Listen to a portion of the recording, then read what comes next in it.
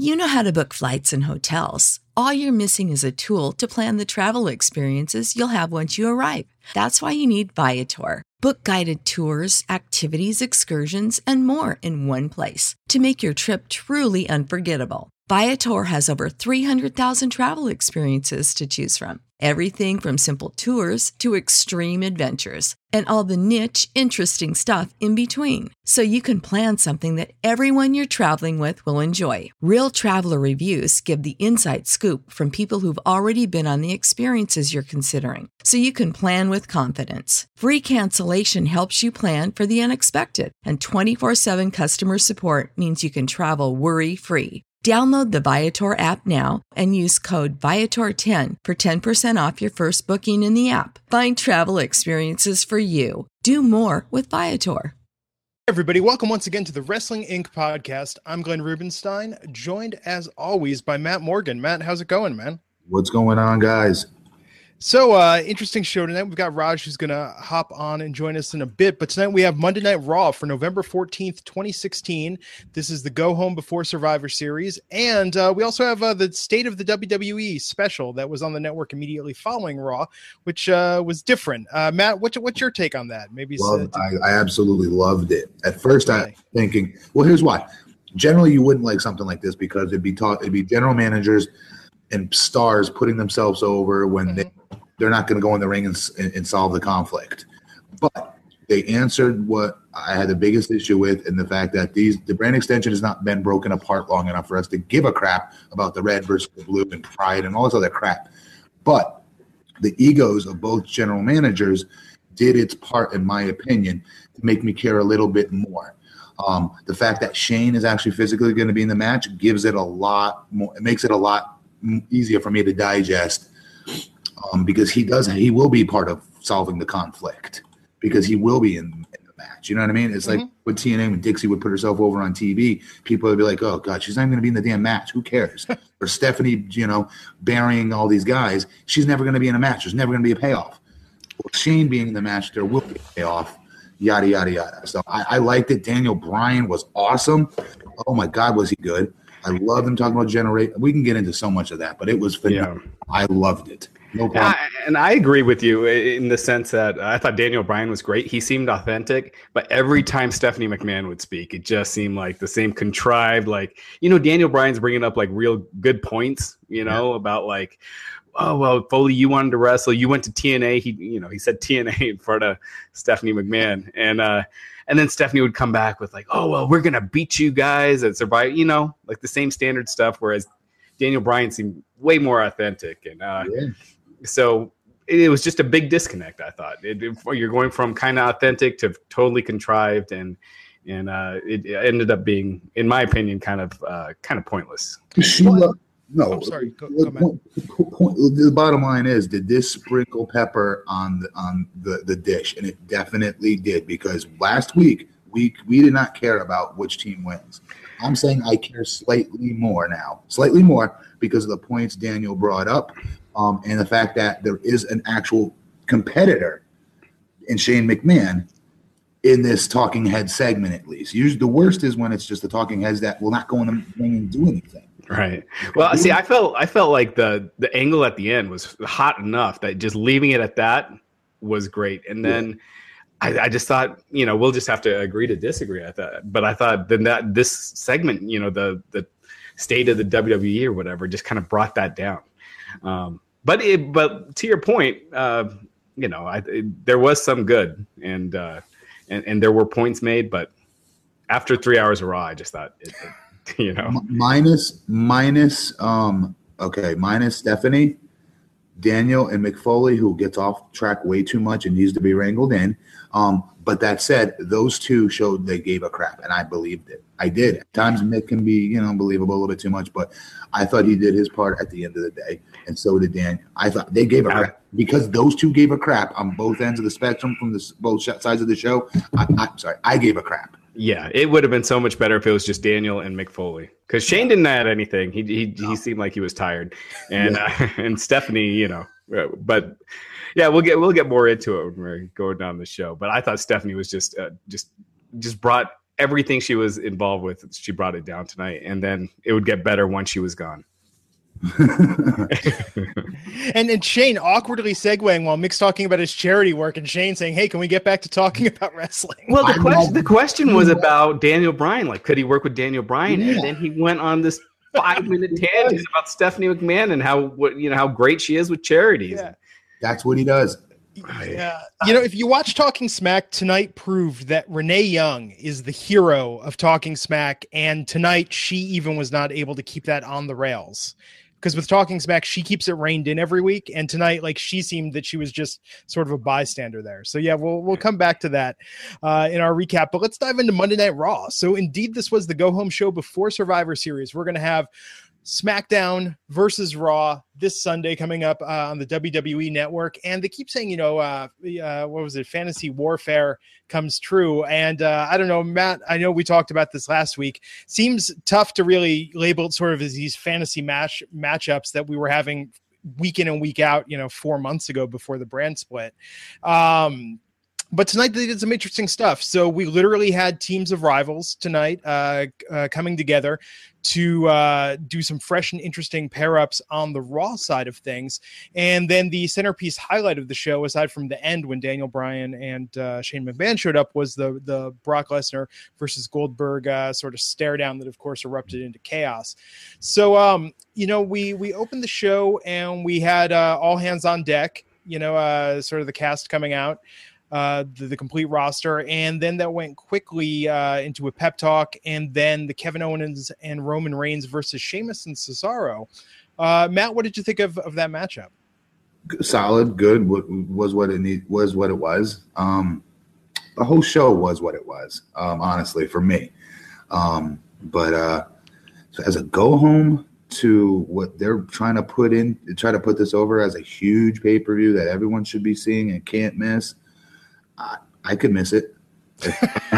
Honestly, I could miss it. The Goldberg Brock thing will not get any better than the entrances and the hype between them finally getting in the ring together. But then the old saying is, and then the bell rings, and I'm not going to care about that either. Real quick, to your point about the fantasy warfare, that's really only about the Goldberg Brock Lesnar match. It's not about the whole. So? Yeah, it's not about the whole show. It's the one match. But you have Stephanie McMahon pretty much acting like the teacher again, saying you all are going to get in trouble if you don't win. I mean, it just makes these wrestlers look like total wusses. And again, I just thought everything Stephanie was involved with tonight brought the show down. I thought the show was pretty bad until the Lesnar segment, and then the end segment I thought was great. Again, once Stephanie came out and the SmackDown locker room came out, I thought that was really good. But the whole show, it's the same storyline in every match. It's the tag team partners not getting along, and they're doing it over and over. They're doing it on SmackDown. They're going to be doing it tomorrow night. Yeah. It's just the same thing. It's just so redundant that you don't really care who wins these Survivor Series matches. And I think if you focus more on the dream aspect of, of like, oh, you're going to get to see AJ versus Kevin Owens. And you had Kevin Owens calling out AJ and saying how he's better and he's going to show it at Survivor Series. And Bray Wyatt, saying he wants Braun Strowman because he turned his back. And that had been the running theme over the past few weeks. I think it would be way more interesting than just the same thing with just the tag team partners not getting along, and they have to get along for some reason, even though there's no stakes. Raj, how do you do that without any in-ring what in-ring action do you put on the show to do that? The promo-wise, I agree, that'd be awesome. What do you do, in-ring action-wise to get there? You give these guys just feature matches? Well, yeah, you could still put them in tag matches, and, you could find ways around it, but they like these guys are on the same team and they're facing, I don't know. I mean, I just think right now all they're doing is the guys on on the same team are facing each other and having a hard time getting along. Yeah. And, you just have them wrestle and cut promos and calling out the other team. The promos would be awesome, especially between Owens and AJ. And I would have loved that actually. Yeah. That was the best part. The last segment was having that sort of face off. I wanted more of that. Yeah. I mean, that was the best part, and that's where it felt like, okay, it's only been 4 months they've been apart, but now it was kind of fresh again with Jericho in the list, being able to take Ellsworth into the mix with the presence that he's become on SmackDown. I mean, there we saw that, okay, 4 months apart, now they have some fresh material to go at each other with. That's the part that stuck out to you. The Ellsworth. No, but it said to me listen, James Ellsworth, whatever his name is, cannot be hit by a bus fast enough for me. No, dude. What I'm saying, Matt, is that, like I said at the beginning, right? Okay, so if we have this match with Survivor Series, forget Goldberg versus Lesnar, right? The idea that they're coming together, we talked about this last week. It's not Marvel versus DC. This isn't two universes colliding because the two universes are young. But when you saw Jericho start talking about the list and say, "Who's that guy over there?" we said, "Oh, hey, some stuff has actually happened since they've been apart from each other, and now this is like the only little fresh intersection they have, because other than that, we've seen it. We saw it at Battleground. We saw it at Money in the Bank. Every single matchup, at least it kind of said to me like, oh, hey, maybe some stuff has actually happened since the brand split that's going to make this not just feel like a repeat of the spring." AJ and Kevin both being at the top of their brand, even though they've done stuff in the action, to me, it felt fresh. Mm-hmm. Yeah. Well, with the belts, with the new championships, that it did. Yeah, at the end segment, I thought really hit home that enough has happened since the brand split that the rosters do feel a little different. The rivalry still feels contrived because it hasn't been that long. There's no stakes, but yeah, the last segment I thought was hot. Yeah. Well, good. We're all in agreement on that at least. So that being said, so yeah, we had that first match. We'll just go through this. Okay, so we had the backstage segment with the Scarf of Jericho. I enjoyed that. I thought it was great. I thought that was very funny. I feel like they got to give Chris Jericho one last babyface run before he takes his next hiatus, because he is so over as a babyface right now that I think. Yeah. You have him and Kevin Owens feud, and I think I think Jericho could be more over as a babyface than at any point in his career. Yeah, babyface. Yeah. I'm trying to think. His most successful runs have been as a heel. Yeah, you know what? Yeah, and as a heel run, his last what was those type of promos he was cutting? Where he's very serious. He just with the suit. That was awesome. That was a great remake of himself. He's like Madonna. He just keeps finding new ways to reinvent himself. Yeah, I've never seen him do it. I've never seen him do it as a babyface yet. Remember when he tried that one night when he came back to Raw and he was running around and he wouldn't talk once he got in the ring, and it just did not get over. And it was like a fart in church. It was bad. But he was trying to heal. He was trying to heal the crowd though by doing that. By just waiting forever, like they're waiting for him to speak, and then he keeps just running around. But he was trying to get the crowd to turn on him. But yeah, this is his first real babyface run in since his Fandango feud. So after that, we had the Sami Zayn versus Bo Dallas match, and I'm only really bringing that up tonight. I mean, one, it's great to see Sami Zayn, but I'll say this: I thought Bo Dallas with the beard, like. They could do something with this, maybe a new look, maybe get rid of the Bo Leave thing. He needs to be doing his stuff with his brother. It's so simple. Yeah. Get him off here, go over there. I don't know. Jesus. I don't know. There's been some think pieces published lately about this idea of with NXT's trouble, should there almost be a reverse drafting of some superstars back down to NXT? But I have to say, like, sort of Bo with the beard, he looked better tonight in his new gear. There's potential there, but of course they didn't really do anything with it. Well, this is his first loss, right? Since they repackaged him or whatever you want to call it and gave him that Bo Dallas sign. Yeah. So I think it's safe to say that his push is over. It was a mild. It wasn't even a push. This was a chance for him to look at his dad and say, "Look, we gave you kid another shot," and he sunk. I'm serious. That was not a push. Just because he won a couple matches, they weren't against nobody. But the thing is like, we need to be paying attention to it. This whole segment was, I love Sami Zayn. I'm dying for him to finally get an opportunity as a babyface and do something with it. I want to see him win the Intercontinental title, honestly, as a fan. But he completely bombed in that post-match promo. That was horrible. He's trying to be cute. He's trying to be funny, and it doesn't work.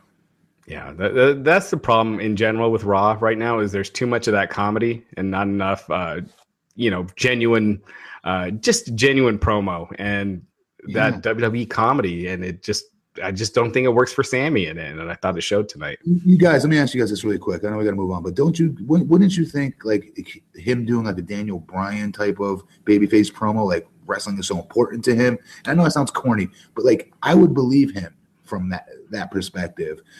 You know what I mean? She's been a journeyman. He's been taking forever to get here. He's finally here. He's the ultimate underdog. He's great in the ring. Like, you know what I mean? Like when Daniel was first starting to become a babyface, you know what I mean? You believed in him. And when he would talk about wrestling, I always bought into him, you know?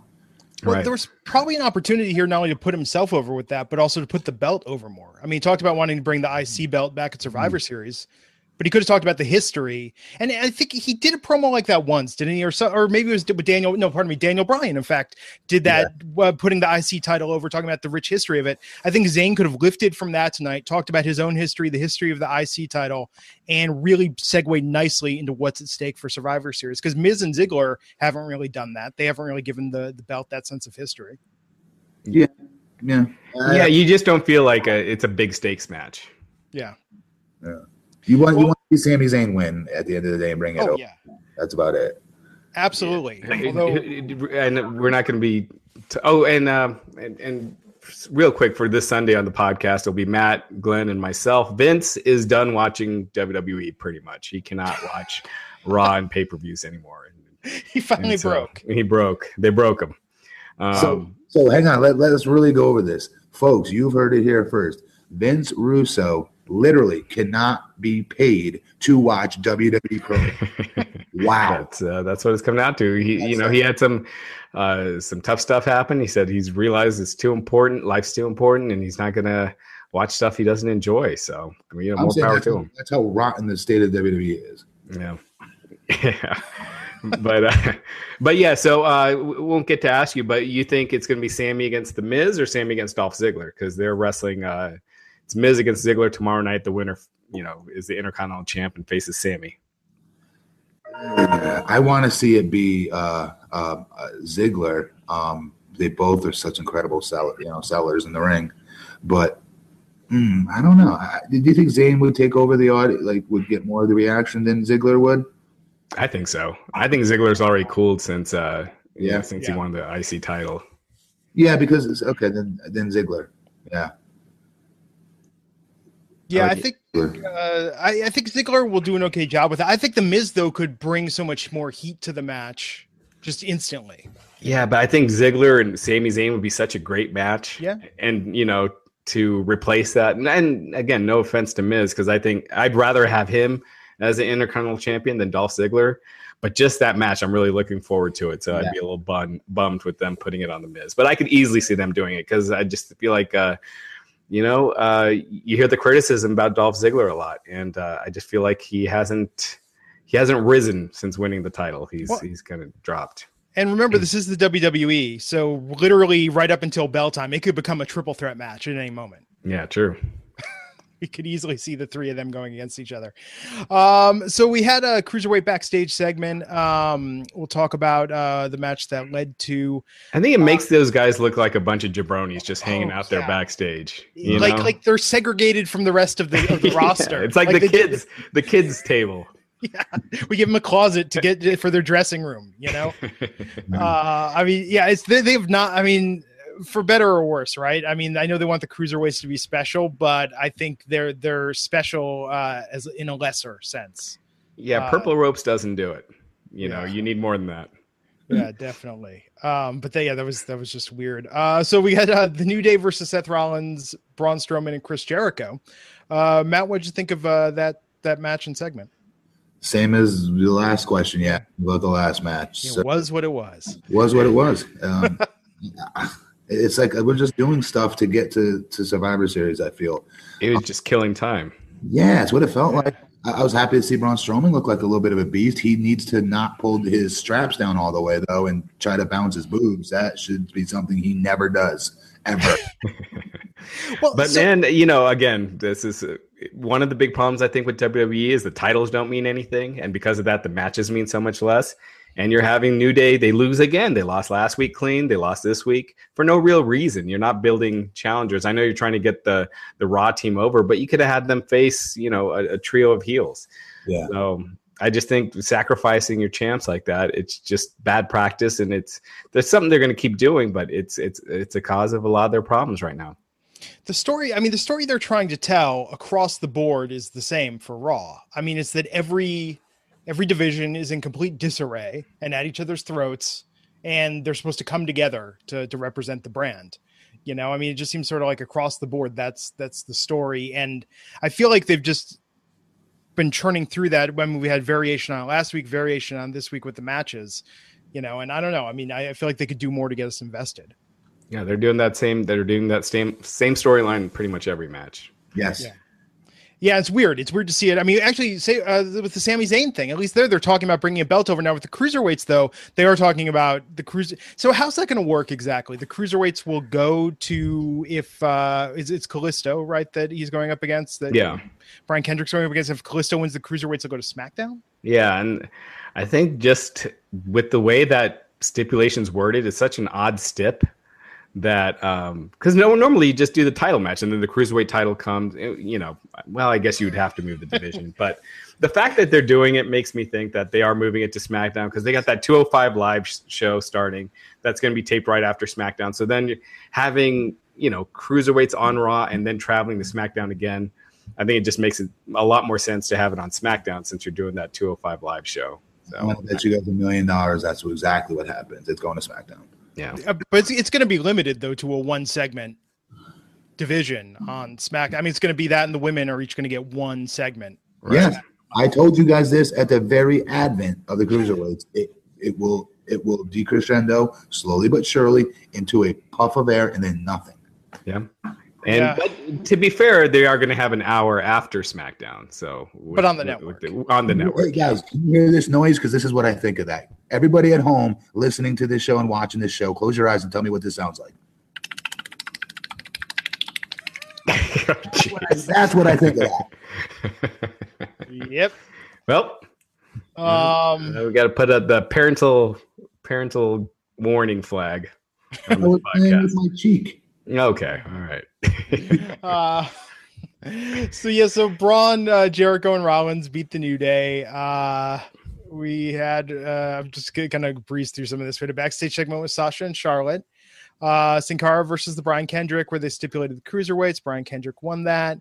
Then we had Gallows and Anderson with Enzo and Cass. Wait, I got to say this real quick too. Oh, One more thing about the cruiserweights with Sin Cara and Brian Kendrick. What's the point of having the cruiserweight division when the matches are exactly the same as the regular matches? The Sin Cara versus Kendrick was worked the same way as every other match on the show.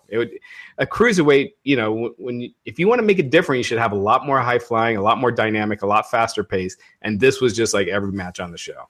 Yep.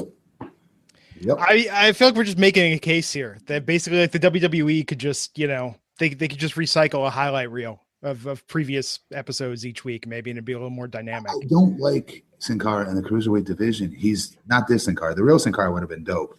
But not him. And I feel bad for the guys playing him, but he's too big. He's too big. He doesn't do the flashy moves, and he's not fast. He just looks like he's too big. It doesn't work right. You have Brian Kendrick, who doesn't do the flashy stuff either. So now you have those two in the ring, and it's just like exactly what you said. It's just another early in the night match that I could see from WWE circa Attitude Era through now. Not even Attitude Era. I'm not even insult the Attitude Era with that. I'd say, 2002 on. Ooh. Yeah. Post-invasion angle. Why not? Why not? Why isn't Neville in there? At least.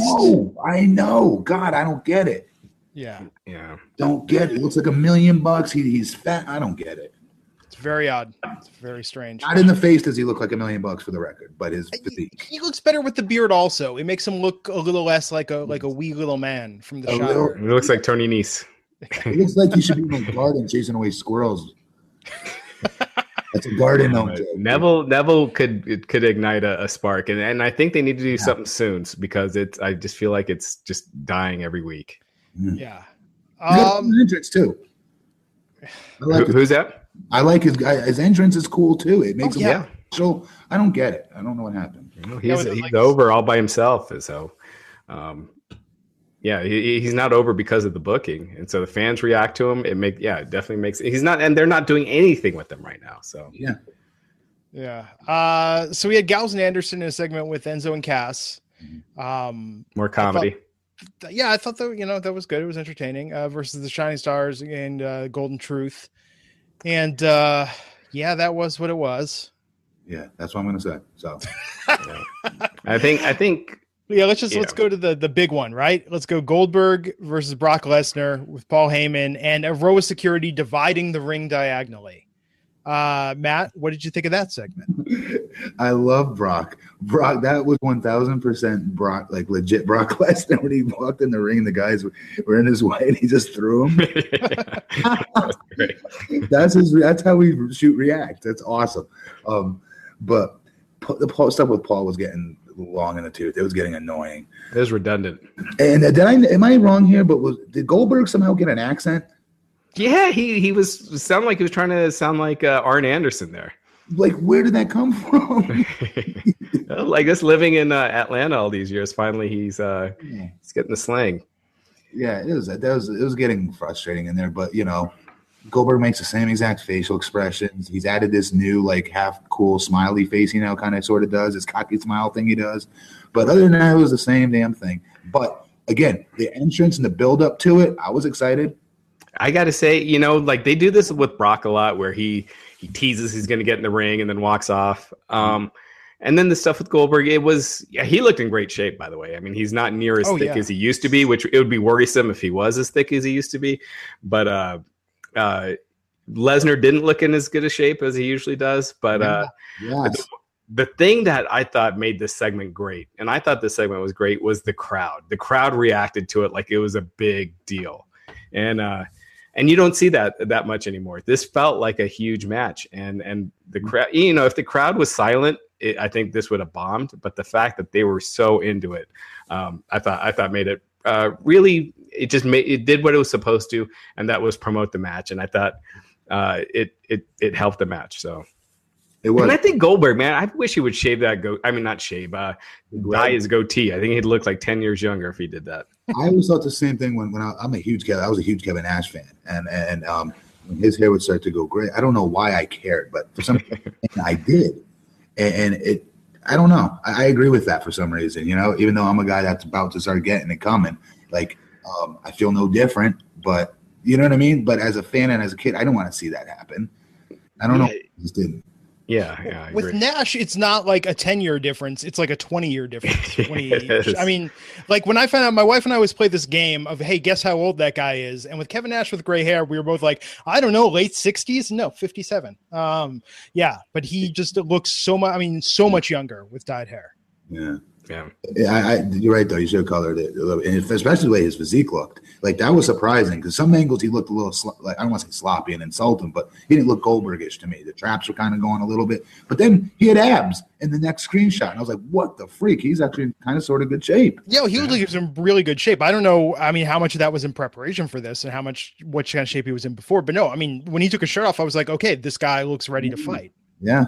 And Goldberg did get some good lines in that were, better than he usually does, I thought, with this promo. I mean, the stuff with Heyman talking and him telling him to shut up, he did that like 4 times, where after a while I was like, all right, either you keep going back in the script or it's getting redundant. But then Goldberg, he dropped some good lines. So I thought this was an effective segment. Again, I feel like this is a WrestleMania match, not a Survivor Series match, but it is what it is now. And I'm looking forward to it. To what Matt, you were saying earlier, it's the entrances and it's going to be a lot of them staring. But I think if the crowd is into it, that's really what you need. I mean, look at Rock and Hogan.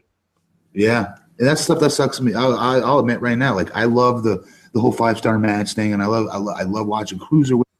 But with that said, guys, I also really am sucked in by the drama of it, the entrances, especially with someone like a Brock, intense entrance, Goldberg long entrance, everything. It's just cool to me, and it sucks me in. And the whole face-to-face thing, even that stuff sucks me in. I love watching it. I get into it. Someone's asking how much you think Goldberg is making for his appearance. I don't freaking. Can I ask you something? Why do you care how much Goldberg is making? How does this affect your life? All right. Who the hell knows? Just throw some stuff out there. Let's say $1 million. No, 900,000. Yeah.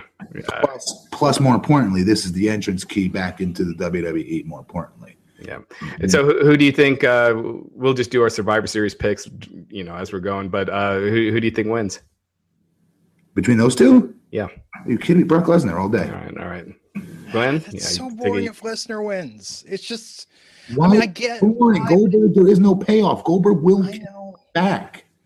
I know, but you know what I mean. It's just kind of like if it's the same outcome every time, then it just becomes like, who's Brock Lesnar going to destroy this? At least I want it to be a good fight. At least I don't want this to be like Randy Orton, where it just devolves into him tearing him apart. He beat Undertaker. You really think they're just gonna let Goldberg come in and beat him again? He could have stipulated it. That could have been the Goldberg stipulation. Goldberg makes no sense. Goldberg could have been like, "I'll do this for $1 American if you let me win." No, that makes no sense to have him win. Unless, let's say the match gets over, then I think you should come back and you get Goldberg to agree to a couple more. Then you come back, have Goldberg beat Lesnar at Royal Rumble, and then do a third at WrestleMania. Yeah, But still has that in him. If he does, I agree with that. Yeah. Yeah, I just want something. But the thing with Undertaker, though, he beat Undertaker, but those were really good matches, between the two of them. And I think that's the key. It's like, I just want that. I just don't want like the Dean Ambrose WrestleMania match where it's just kind of like phoning it in. Listen, they screwed up in a way by having Brock beat Undertaker. They should have given it to somebody that was younger that really could have used that, right? Mm-hmm. But with that said, it made Brock look even more of a beast. So now Brock is the new Undertaker, in my opinion, that you hold that win for whatever the other guy, your homegrown talent, eventually beats Brock one day, and it means that much more. You don't give it to Goldberg, who comes in and out. Yeah, but about ending Undertaker's streak, who do you give that to, though? Like who really? I don't know who really would have been a better choice. At the time, I remember thinking, like somebody like you're right. I can't name him now. I remember thinking, what's his name? Wyatt. I remember thinking. I remember thinking. I don't know, like maybe like one of the Shield members even. I hate to say it, even Reigns. I saw them thinking that way. I wouldn't have agreed with it, but I could see the Office thinking that way. I don't know. Yeah, I just think it would have been.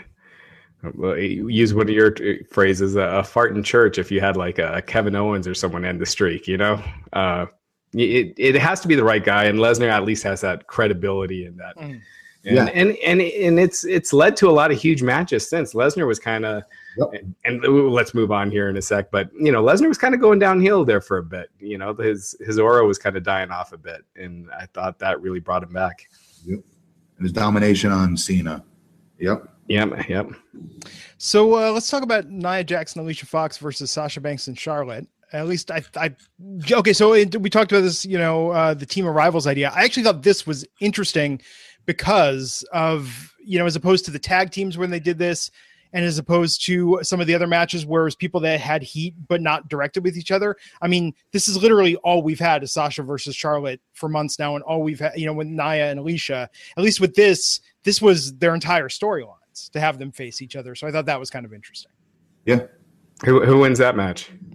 That match, Sasha and Charlotte won tonight. No, I mean at Survivor Series, the women's Survivor Series match. I think Team Raw will probably do it just because Sasha and Charlotte are bigger stars. I would love for it to be Becky and SmackDown, but I don't think they'll get it. I think SmackDown will probably be 3-2. Like they'll win the tag match, the Intercontinental and the Cruiserweight, and Raw will get the women's, and then the big one at the end. I think honestly, I'll trade off this. I'm trading Intercontinental and women's with that. You think the Intercontinental title will go to Raw?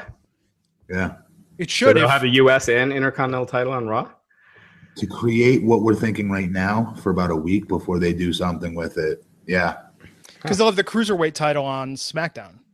Yeah, but that's that's not a fair trade-off. Yeah, but the IC title, what has the IC title been since the switch? Is literally been Ziggler and The Miz. It's still better than cruiserweight. It's still. I know. Yeah. You know what I'm saying? Like, they're not treating it like a division. It's literally been like one storyline for 4 months. What he's saying though, Glenn, is you can't have US and Intercontinental. They're both seen as somewhat. Intercontinental. They serve the same. They serve the same I get purpose. What you're saying. I get what you're saying, but I could see that logic with the cruiserweights going over. Or else they have to do something drastically different with the IC title if they're keeping it on SmackDown. I mean, they have to open that up. So it's not. I mean, they will. I mean, it's just the shallow depth, you know. I mean, you've had Reigns against Rusev forever as well. It's just they don't have the depth right now with these split rosters, and by not bringing in these NXT talents, you know, you have a very finite pool to work with. Okay, here we go. So here's the swerve: Zayn wins the IC title. They lure him back to SmackDown. Oh, that would be good. Yeah, there you go. Yeah, that solves a lot of problems. That would be really good, actually. Zayn should not be on Raw wrestling Bo Dallas. No. That is a waste of his talent and time. Daniel Bryan said on the state of the WWE thing, he said that Cesaro and Sami Zayn told him that they want to go to SmackDown. Love that. Yeah. Love that he called him Claudio. Just like Cesaro for 5 years now. He's still calling him Claudio. He was being real. You know? Yeah. That's why Daniel Bryan is awesome on Talking Smack. That's why, I mean, Daniel Bryan is so dynamic, and that was the thing tonight. It's like, he is the star. If you give him one of those segments where it's like, just go out there and talk, he can do it in a way that's really interesting. But yeah, sometimes, and part of the reason why it's great is he forgets what he should say versus what he shouldn't say. Yeah. He toes that line between a work and his real feelings. And brings his real feelings into, you know, a worked answer, and it just comes across so genuine that you feel like you're getting an honest opinion about a worked question, you know? Yeah. So Enzo and Cass and Gallows and Anderson overcome their differences enough to beat the Shining Stars and the Golden Truth. I think if they would have lost that, we probably would have questioned the nature of the universe. So what do you think with the tag one? So with that, you're predicting, Raj, that SmackDown's going to win the tag match? Yeah. I think SmackDown gets it 3-2. Okay. Way, Matt? Yeah. That's like I'll go with the same. Yeah. I can see that with the SmackDown tag division. I don't know. I just think whichever side wins the main event, they're gonna lose the number of overall matches. You know what I mean? Yeah. There has to be a balance. Yeah, and that would be the balance. Or else one is the B show if it's an imbalance. Let me be clear. If SmackDown wins the whole thing, they're still going to be considered the B show. Right? Yeah, exactly. That should be the end. SmackDown should win every single matchup, and then at the end, Stephanie should come out and just be like, "Yeah, well, you're still SmackDown." Just that is precisely something she would do. Yes. Yeah. Sadly. SmackDown, the lead-in show to Shooter on the USA Network. I can definitely see that. Shooter finally debuts tomorrow, by the way, after being delayed over the summer.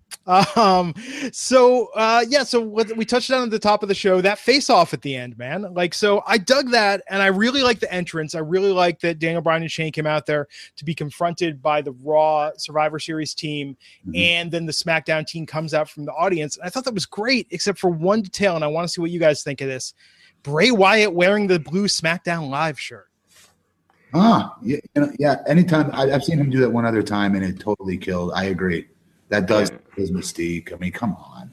It's like when Eric Rowan was wearing the sheep mask, like, you know, celebrating after, I forgot whose title it was, but after the Finn Balor one, right? When they all came out and did the curtain call. Right. Yeah. But that's character, right? I mean, you want that. I don't buy Bray Wyatt. You just keep him off. You don't have him out there. Yeah, Bray, give me one of them. Give me one of them shirts. I got to represent my team. Yeah. Bray shouldn't have been wearing it. Randy Orton, who's who's in the middle of a heel turn since he's with Bray, should not have probably been wearing it either. But and what's funny is the Raw guys. Okay, so this is one thing I really like because they did this around the draft. The Raw guys looked badass, and this was very comic book like, where they have their standard uniform, but with the complements with the black with the red complement color. You know, that's very sort of X-Men very comic book influence. I like when they do that, when they're in their gear, but it's color coordinated to their brand. But so with SmackDown just putting on a T-shirt, but I don't think that was meant to be. They were all in their regular gear. You don't think there was a conscious decision to give them? No, I think you watch too much theater. That's what I think. Yeah, you think WWE thinks that much about it? Like absolutely. Roman Reigns' outfit for this 1 week. Reigns has been wearing that for a while now. But he's gone between the white and the red. I'm telling you, someone in the back thinks it would. I mean, that's well. Let me put it this way: that's the cool way to do it. The cool way to do it isn't coming out wearing a SmackDown shirt. The cool way to do it is to coordinate your accent color. They were all wearing their regular colors. Okay, but anyhow, it was predominantly red, and it looked a lot better than the guys that. It looked like you guys know this working for a company or going to a convention. It looked like one of those. Here's a free T-shirt. Put it on. It's not matching T-shirts isn't cool. Yeah, you know, it's always just getting deeper. Let's move on. Except unless it worked for the NWO. Yeah, it's a little different though. Guys, could we please stop talking about? Okay, so let's talk about the face-off. Yeah, the face-off in the ring. But that being said, okay, so with Bray, I like that they had him confronting Braun. That made sense storyline-wise. That's why he's joining the team to go up against Braun. I like the little interplay there that they had with each other. I mean, for me, I think that and the Goldberg Lesnar segment. I mean, definitely the high points of the night. Yeah. I thought, again, I thought when Stephanie was cutting a promo, I thought it was bad. And then once they stepped back and the SmackDown guys came in, the thing I didn't like is they do this every time where everyone just starts hitting their finishers and taking turns hitting finishers. And it's the last one that gets it. I wish they'd mix that up a little bit. But it was hot. It felt different. It was the first time that this match felt like it meant something. Yeah. And the crowd was hot for it. I mean, it felt important. And so I thought this was definitely the highlight of the show. Well, and to what you guys, we were saying earlier with it, it's only been 4 months, but when we saw Bray, can't remember if it was Seth or Roman, but whichever one he put in the Sister Abigail, it was like, oh, hey, wait, I haven't seen that, or I haven't seen that in a while. Like that felt fresh where it was like, okay, we're doing the finishers on different people. Then it was like, oh, this is actually something kind of different than the status quo we've been treated to, for the past couple months. Like I really like that element of it. It drove home that we are seeing something a little different with Survivor Series. Everybody has a height. Those top guys on each show have a heightened role, like that weren't there before.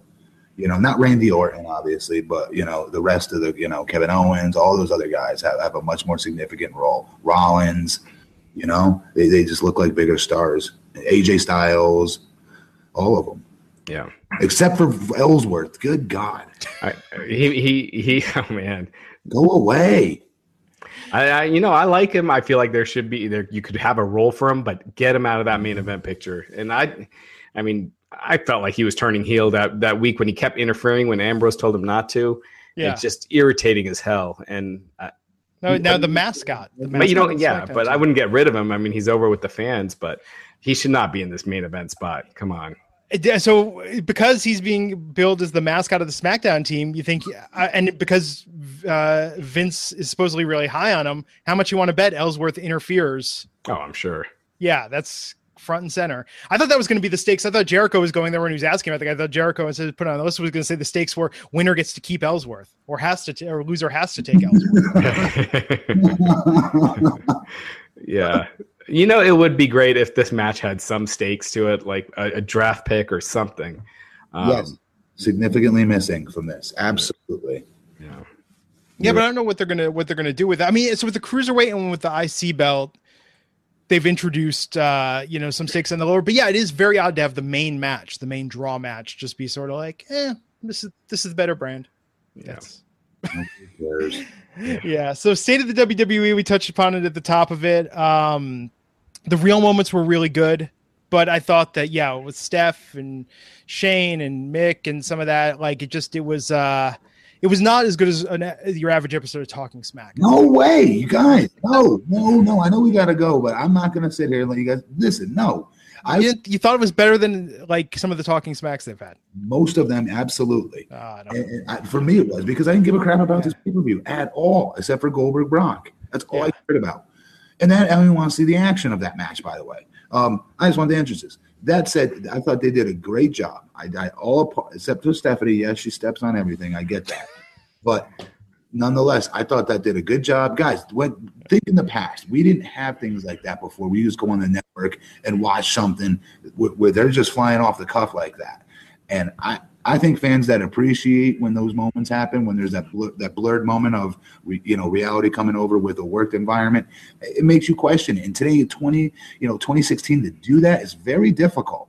And there's a lot of those moments, I thought, tonight's thing that made me, as a wrestler and as a fan, more excited for this. Let me ask you this, Matt. Are they turning Mick Foley heel? No, this is what Mick does. Why? Because he is...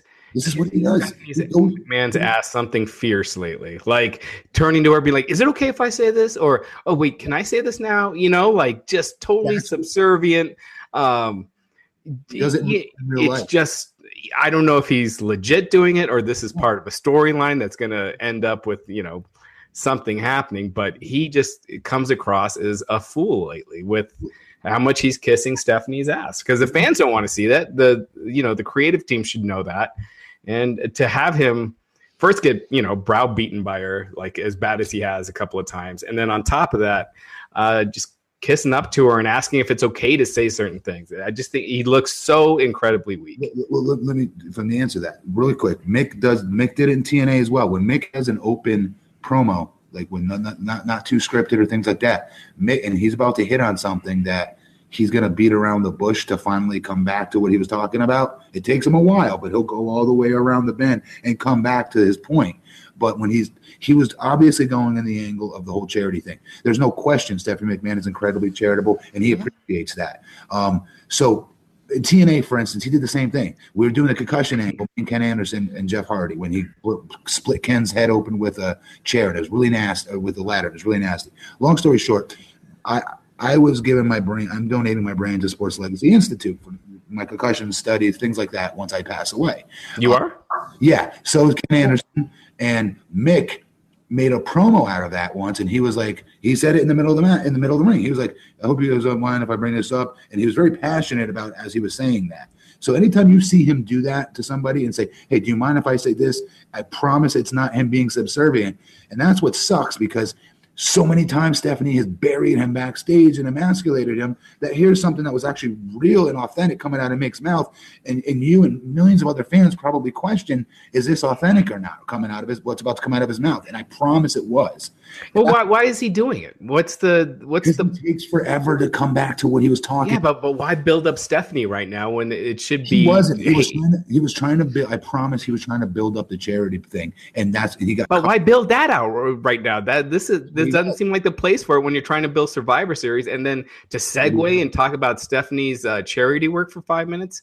That just didn't seem like the place. You do that on your Facebook, with one of his posts. But to do it when you're trying to promote this event this Sunday and to go off on a 5-minute tangent about Stephanie's charity work, you pointed it out. I think people already knew that. They show that on video packages every week. Stephanie being a heel 1 minute and then doing Connor's Cure and all that. It just seemed completely out of place. He was going to, Raj, and that's my point, is that he takes forever to get there. And he was going to take another 5 minutes, I guarantee it, to finally come back and say like one sentence about the Daniel Bryan question or Survivor Series. There wasn't a place for it, but that's what he does. And that's why you've got to be careful with Mick and giving him put him in that spot sometimes. He did it all the time at TNA. Go back and watch anything. You'll see it. Yeah, I don't know. Way around the bend that has nothing to do with what we're talking about, and then coming back with like. But he never came back to anything. Watch the pay-per-view. Shane cut him off. Watch the pay-per-view this Sunday. After 20-minute dissertation on something else. Yeah. Well, I'll tell you, Stephanie did all this charity work, and we're gonna beat you guys next week. Yeah. Like there were. I'll give you this. I thought there were really good moments in there. I thought Daniel was great as always. I thought it was a weird choice opening with Heyman and Renee. I mean, clearly they had to fill some time. Yeah. But when that was nothing new, no new information in that. And I love Heyman, but man, I love Heyman too, man. But Brock's doing a really good job talking for Brock lately. I mean, I thought last week Brock was really good. I mean, I don't know. Maybe Heyman could just stand there and look intimidating for a change for a little while. That would have been cool to see, bro. Yeah, that would have been different. Yeah. Matt, sorry, go ahead, Glenn. Oh, no. I did want to ask you about UFC 205 once we're done with covering all this. Yeah. But I think people should still watch Stay the WWE. I think we should support them doing things like this. But and I will say this to it. I think anytime they do things like this, they're a little more of a shoot that are based off talking points. It's going to be more hit or miss. But I think that the more that the WWE does things like this, the greater chance we have for magic moments like what The Miz did with some of the stuff that Daniel's done. So I think it's good that they're giving people this platform and opportunity. But yeah, Mick is so eloquent he's such a good writer. And I just think when he's talking, sometimes it takes a while to get to that. Like you said, the beautiful nugget at the end. So yeah, let's talk about UFC 205. I did not watch it. But since then, so everyone's talking about Conor McGregor, like potentially WWE. Could that be in his future now? Matt, what do you think? I think a lot of people will be let down once they see how tiny he is next to an actual real superstar. I think people appreciate. He's probably bigger than like Noam Dar and a lot of those guys. That's my point. Like I don't even think he's thicker than them. By the way, he might be the same height, and that's not gonna. I'm just telling you, his magnitude, his star, whatever you want to call it, his aura is much larger than what he physically is, and I don't think people. Because he talks smack about like a Brock Lesnar and stuff like that. You can't put him anywhere within a mile of these guys because I'm telling you, physically, it's just going. You got to be kidding me! No way. You could do like they did with Ronda Rousey, except have McGregor in the Rousey spot and armbar Stephanie McMahon. I'll take it. I just give him a mic. I just want to hear him talk. Yeah, that promo he cut after he beat Eddie Alvarez, where he said, "First of all, I got to apologize for absolutely nothing." That's great. And then cussing him out about not having his 2 titles. That was awesome. Now, do you think, given Conor's past comments about WWE, you think, because a lot of the wrestlers are obviously not too thrilled about him possibly doing something with them. I mean, who knows if they will? He doesn't seem all that interested, but I'm sure with the right price he would. You think that's justified that they'd be upset with him coming in? Nope. It won't matter. It will not matter one iota if the locker room doesn't like him, cares, or is indifferent. It doesn't matter. It's all about them making money, and they'll make a good payday by bringing him in. They'll give him a great payday for him coming in. Never. It's not even say never anymore. It's like think of any scenario of not that you think that you'll never see in WWE. I now think I will always see it. You know what I mean? We've seen so much happen in just the last 5 years. That I just don't think anybody can never come back to WWE or start up in WWE. Yeah, I definitely think he'll be there. I 100% think one day we will see him there. And under the anything is possible category, I would like to point out that, a WWE Hall of Famer and a former participant in Main Event is now the president of the United States. So it's been a weird week.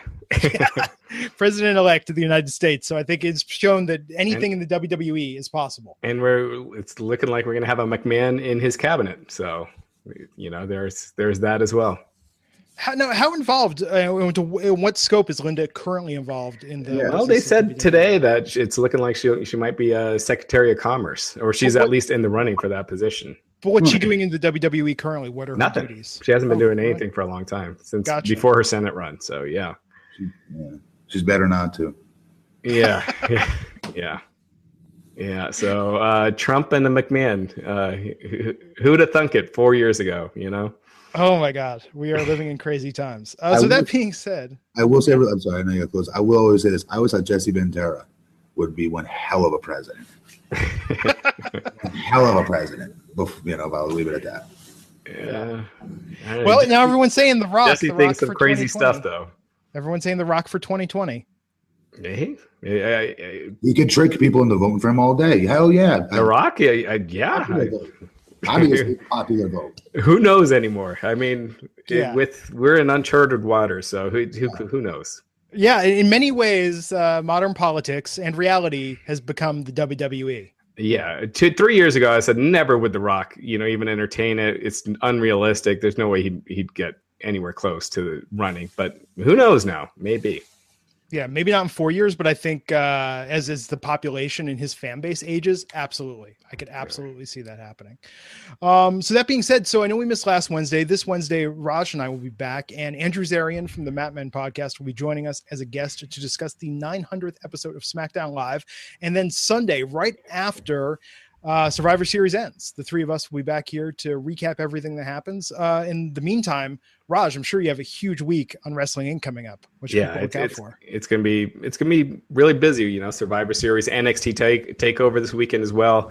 So yeah, keep it locked in. You know, we started a little late tonight, waiting for that State of the WWE thing. So we didn't get to many questions tonight, but we will get to some on Wednesday and go over the Survivor Series card in more detail. Detail. Why am I forgetting this word all of a sudden? Detail. Yeah. Cool. Matt, anything you want to plug? James Ellsworth needs to be fired.